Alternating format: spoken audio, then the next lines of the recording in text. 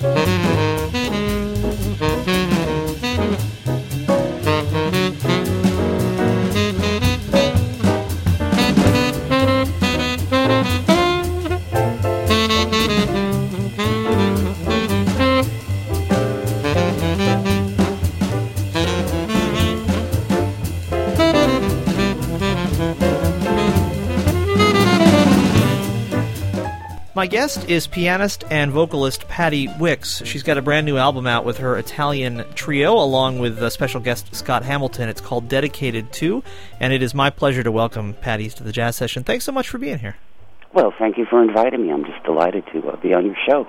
Well, let me start right off with a huge thank you to you. When I was raising money here on the Jazz Session for the Lance Armstrong Foundation and the fight against cancer, you were one of the artists who stepped up and generously donated some autographed music for me to give away as prizes, and I really appreciate that. Thanks very much. Oh, well, thank you. I was just delighted to help because it's a wonderful cause, and congratulations to you for raising the money and the bike ride and all. And yeah, it's a very, very worthy cause. Well, let's. Your own personal story is really inspiring, and I'd like people to hear it. And if you don't mind, I mean, I'd kind of like to start right at the beginning and talk about the fact that you were born with some impairment to your eyesight, right? Yeah, I was born. I was a premature baby. As I understand, either it's because of the late development of the eyes, or maybe oxygen in the incubator. I can't remember now one of them, but at any rate, that's what made my vision impaired. Yeah, I'm very nearsighted. So can you talk about the first time you played the piano and your parents were kind of amazed to discover what you were able to do? Oh, yeah, as the way my family told it to my mother, it was around Christmas time, and I was 3. And my mother had been playing, I guess, a Christmas carol. She was playing something on the piano, and she stepped out of the room for the minute, and she came back in. And there I was sitting at the piano, and I just played back exactly the song that she had just finished playing. And, of course, she was stunned, and she was quite surprised. And so, of course, my parents decided to try to find a teacher to give me piano lessons, and they auditioned a few teachers. Some of them didn't really know what to do with me because I was too young, and of course I couldn't see, so they couldn't teach the standard way where you teach the lines and the spaces and the notes. And so my mother finally found a lady who was a daughter of one of the best piano teachers in town, and she was a young Juilliard graduate. And she was delighted to teach me. My mother brought me over, and she said, "Oh, I'd love to work with her, and see what I can do." And she was very innovative, and she would play a song, and I would play it after her on the piano, and then she would show me all the fingerings and, the pedal markings and dynamic or whatever it was on the page that I couldn't see. So that's how I learned. I played by ear, for the first 6 years that I played, and then, I started to learn sight reading, but I've never been very good at it. It seems like, I mean, obviously no one would wish to be born with their vision impaired, but it seems like the particular skills that you had to draw on, I would guess have served you well as you've gone through your jazz career, right? Because listening is so essential, and reacting to what's happening around you is so essential to improvising. Oh, yes, it is. And by listening, because I learned the songs off of the records, whether it was, popular music, or I loved some of the Broadway musicals as I got older, too. I loved things like Ball Game Bass and West Side Story, because the music was so interesting. And all kinds of music, and it gave me not only for improvising, but also of thinking as the piano as like an orchestra rather than just this instrument that you play with scales and technical runs, and just I think it makes me think about the piano in a different way. And so, talk a little more about that. What impact does that have on your playing? I mean, can you give me an example of how thinking of the piano as an orchestra changes what you do at the piano? I think for me, I think as an arranger and an orchestrator, harmony and rhythm are more of interest and more, I think, my strong points. I've never been, a technical whiz. It's never been, technique has never been my absolute strong point. If I have to burn a little bit of a solo, as long as it's not too long, no.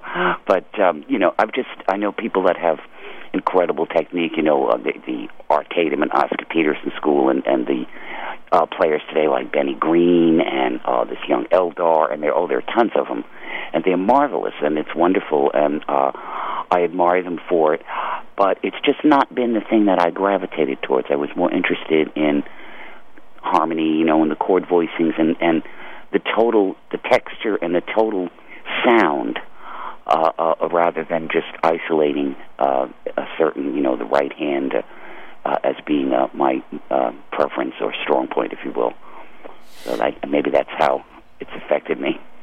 Now, I'm going to come back to the chronological story in a minute, but you also sing, and when you sing, you accompany yourself at the piano. Does this kind of orchestral approach to the piano, does that make integrating your voice into the mix a little bit easier? I've never really thought about it. I mean, I do it. I've just done it for so long, and I've always been used to playing and singing it at the same time, from when I was playing things off the records or whatever. So I never really thought about it. But when accompanying myself, I do think more, and I love accompanying other singers too. Thinking more as an arranger or orchestrator, rather than just playing piano accompaniment for myself. So the ideal goal, I think, of course, is to have a seamless thing where it's the most complementary and works whatever song that you're playing. Trying not to get in the way of yourself or getting in the way of someone else as a singer. And for me, I've just always done what I've always done, so I've never really thought about it.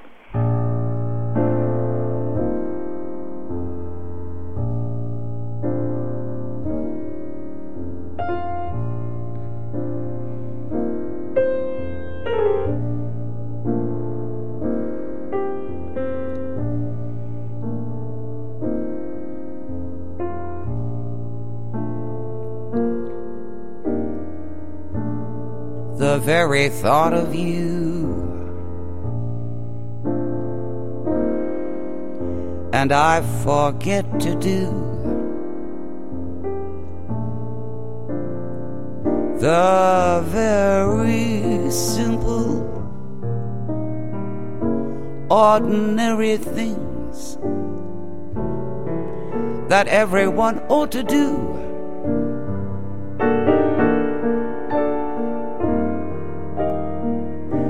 I'm living in a kind of daydream.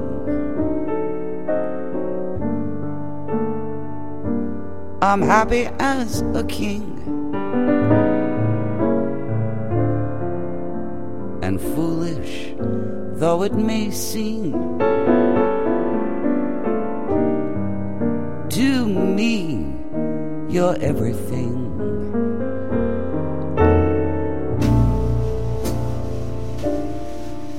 the mere idea of you. Now, you and I went to the same college, although you graduated and I was, I think, run out of town on a rail would be a fair way to put it. But, I mean, we both went to the Crane School of Music, which is at the State University of New York at Potsdam, and very far north of anything, except Canada. And I wonder how your years at the Crane School influenced your decision and your ability to pursue a career as a jazz musician. Well, that was really where I really developed my passion for jazz and really was exposed to it a great deal because growing up, my high school, we didn't have the strongest music department, and there was not that much interest in music, so I really didn't get exposed to a lot of it, other than what I heard at home and, independently. But I really got into jazz when I was in college. My major teacher, my piano teacher, James Ball, who was a phenomenal musician, great classical player, great jazz player. And now I'm talking back in the day here now where we didn't have iPods or any of that. They had a turntable and speakers on the wall of the classrooms or the studios. It sounds terrible. Records. yes. I'm not going to tell you, I was just thinking the other day, like, how many years ago I graduated from college, and the realization was absolutely frightening. But meanwhile, back in the classroom, I would walk in for my piano lesson, and James, Mr. Ball, would have maybe a Bessie Smith album on, Bobby Hutcherson, or Miles, or Bill Evans, or all different kinds of jazz. So there was not this separation. Like there weren't as many schools as there are now, with jazz programs. And jazz was still considered like that illegitimate music in a lot of circles. But fortunately, we had enlightened folk there in Potsdam and at Crane.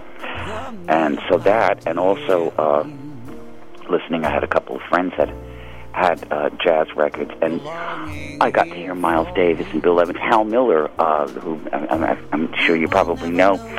How I met him, he was, I believe, a senior when I was a freshman. And so he was teaching in the area after he graduated. And I met him, and he really helped introduce me to jazz. I mean, I was like a sponge, and he would suggest records for me to listen to or loan me albums. He had a marvelous album collection back then, and he would say, well, there's a nice Miles album, or, why don't you listen to this, and he seemed to know what I was ready to hear and what I was just so, starved to absorb, if you will. It was just like, wow, it was incredible. So, I mean, I was just like in hog heaven listening to all these records, and of course I learned a lot of the songs from the albums as I'd done everything else. So I got to hear the and play the arrangements and the songs, the original people that had written and recorded them. And that was my one thing with the real book, where they're better now than they used to be. But in the beginning, a lot of them were students transcribing from records, and they did a pretty good job. Some of them did an excellent job.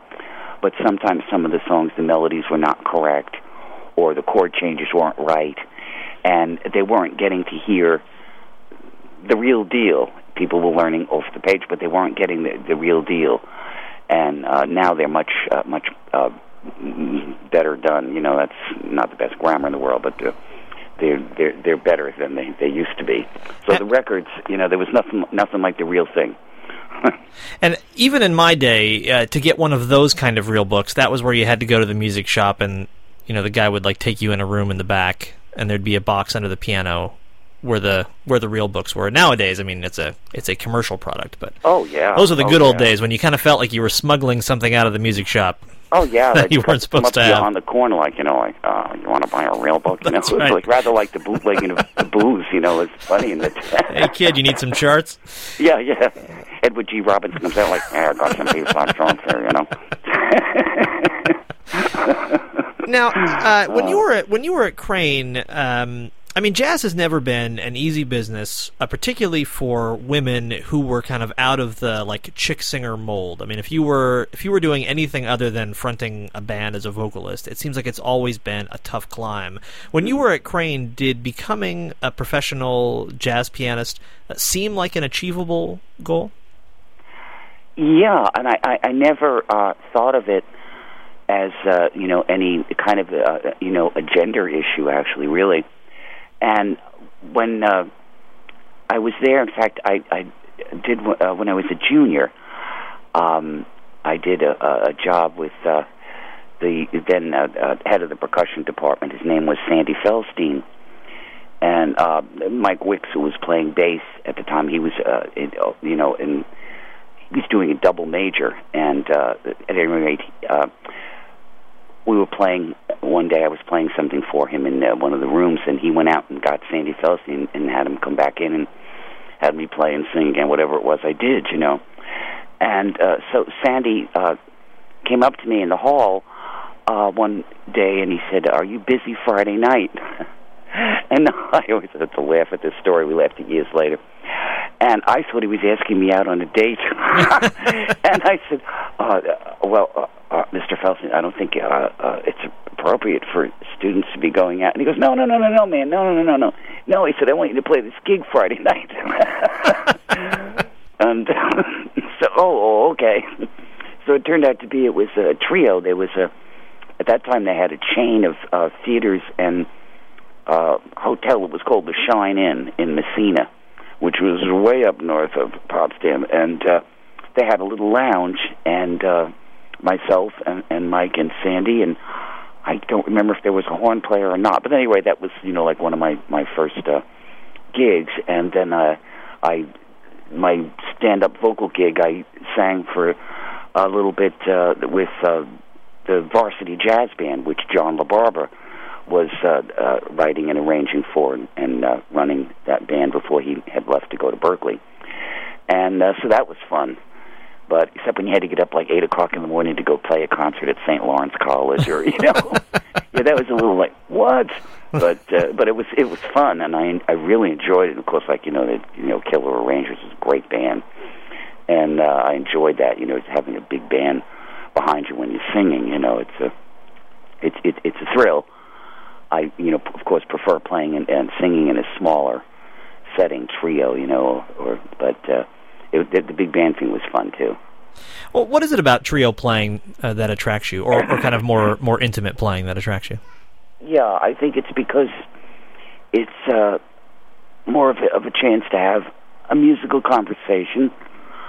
I mean, you can in a quartet too, but I think it's just there's something about the intimacy of a trio, and you can have a wonderful dialogue, with the right bassist and drummer, and it's just like my favorite setting. I love playing with horn players too, and I've had an opportunity to play with some marvelous ones over the years.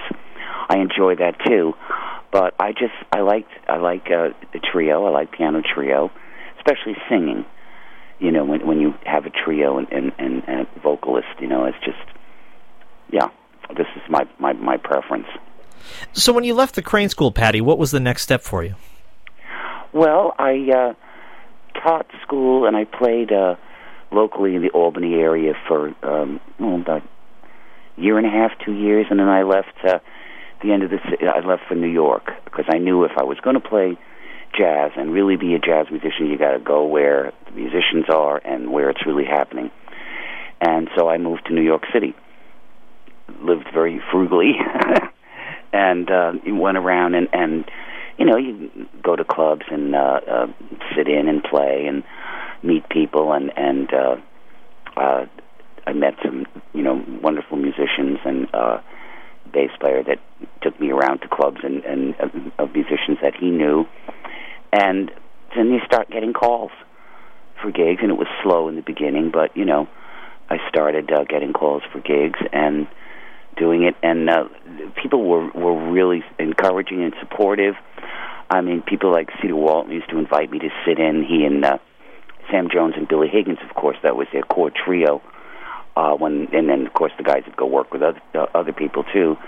But Cedar invited me to sit in, and I had gotten a gig or two that way, and which was really neat. And just other people. I found that it was a very that was the last of the time in New York where it was a civilized, congenial, open, and people were encouraging and helpful, and, well, you could go into a room and I, play places like Bradley's and things where you would go in 5 nights a week for a couple of weeks at a time, and you could get on a circuit, and there were places that we would all play, Gregory's and the Angry Squire, and, when the Village Gate was still having music, and different places, and you could stay on a circuit and keep working all year. And I, of course, singing, I also worked on the Upper East Side in a lot of the bots, as they say. And I learned a whole different set of music that way, too. I was introduced to a whole different world. Mabel Mercer and Bobby Short and the music, Cy Coleman, and so a whole different set of music is open to me.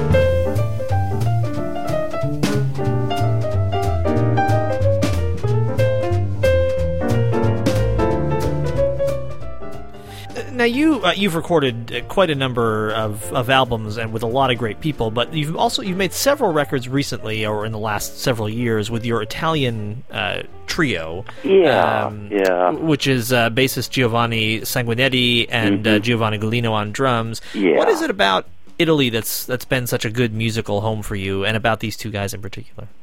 Well, I owe it and a great deal of my career really to the Internet over the last since 2002. Giovanni Sanguinetti found me because I belong to this Songbirds, which is an Internet discussion group.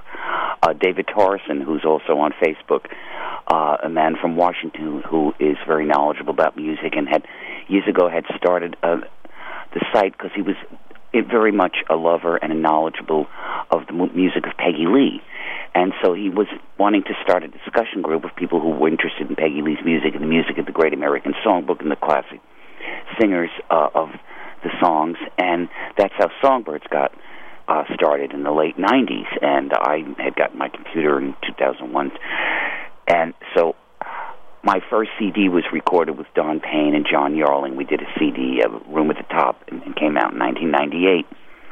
And Nick Anderson, who also belonged to Songbirds, lives in Seattle area, and he heard it on the radio, and he hunted it down and found it, posted about it on Songbirds and some other people, and they got interested and wanted to know how they could get it. And so my friend Marla forwarded along the emails about my CD posting, and so I emailed back, said, thank you very much, blah, blah, blah, why don't you join Songbirds? Oh, okay. And Nick designed me a web page so that people could buy my CDs online. And that's how Giovanni Sanguinetti contacted me. He ordered the CD. I mailed it to him, and he emailed me back and said, oh, it's a wonderful album. He said, I'd love to have you come play in Italy if we can put together a tour. Would you be interested in coming?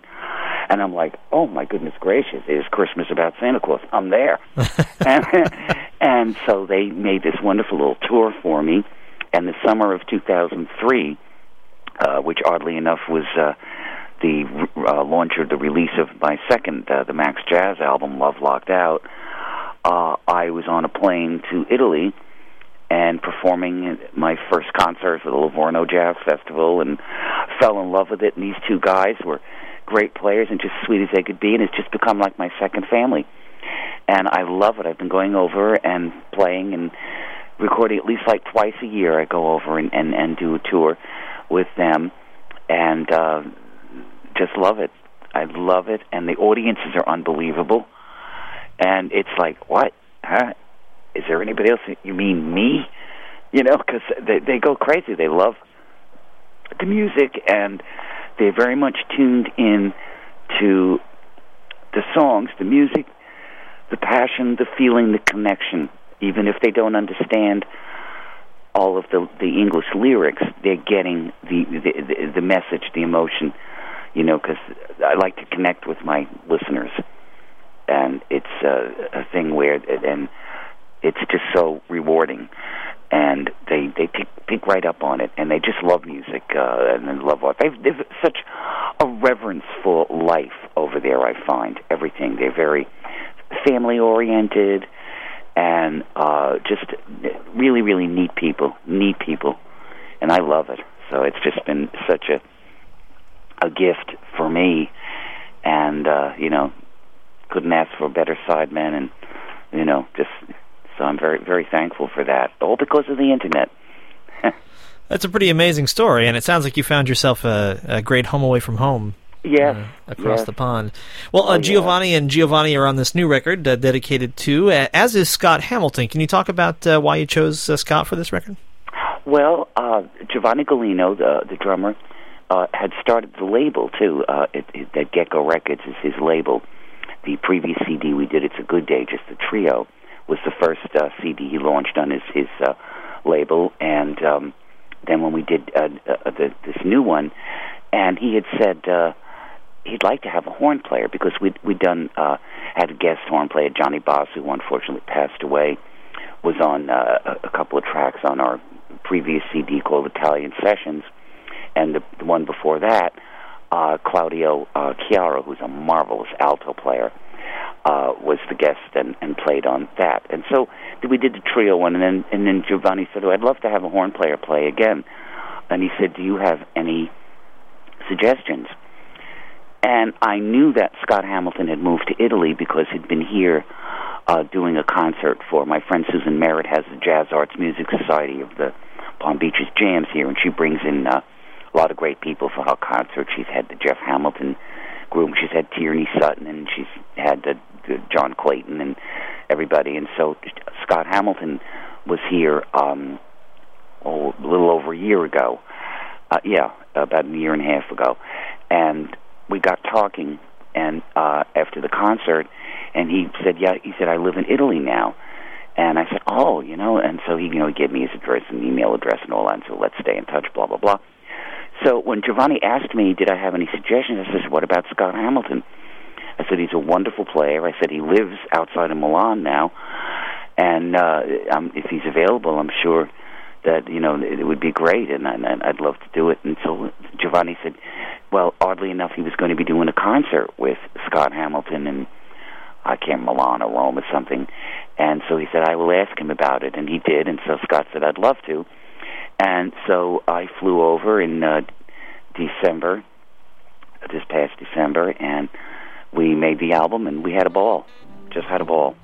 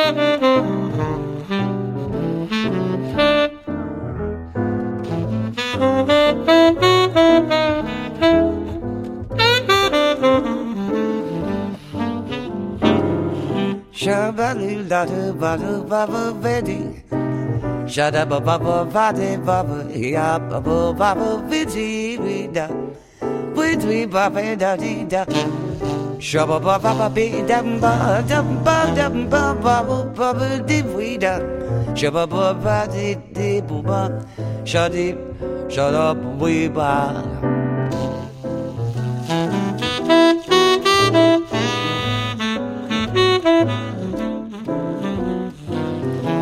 Shabby, shabba-va-va-va-dee, va-vo-va-vo-va-dee, va-vo-va-vo-va-va-dee.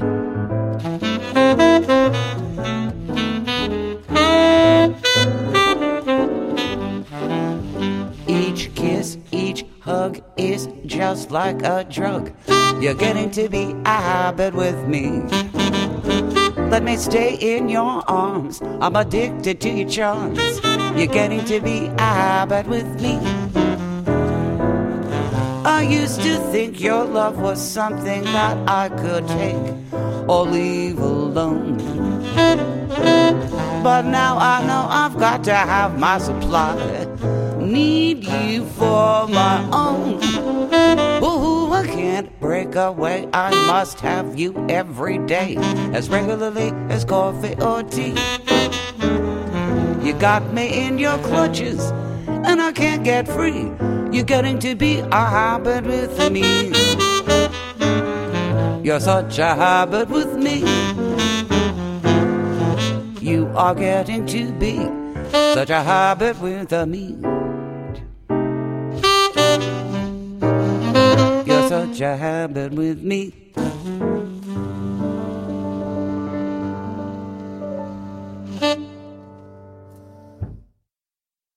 That's Patti Wicks from her album Dedicated To. You've been listening to The Jazz Session. I'm Jason Crane.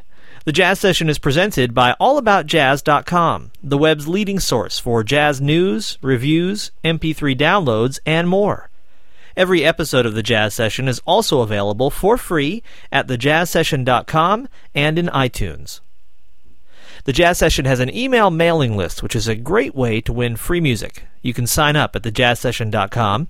If you're on Facebook, there's a group for The Jazz Session, and I give away music there, too. Thanks to the Respect Sextet for the theme music to this program.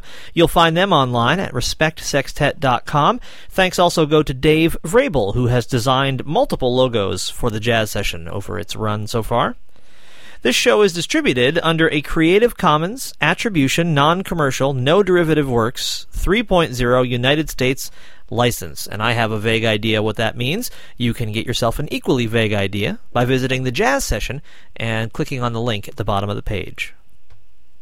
As always, thank you so much for listening. Please support live jazz whenever and wherever you can, and come back next time for another conversation about jazz on the Jazz Session.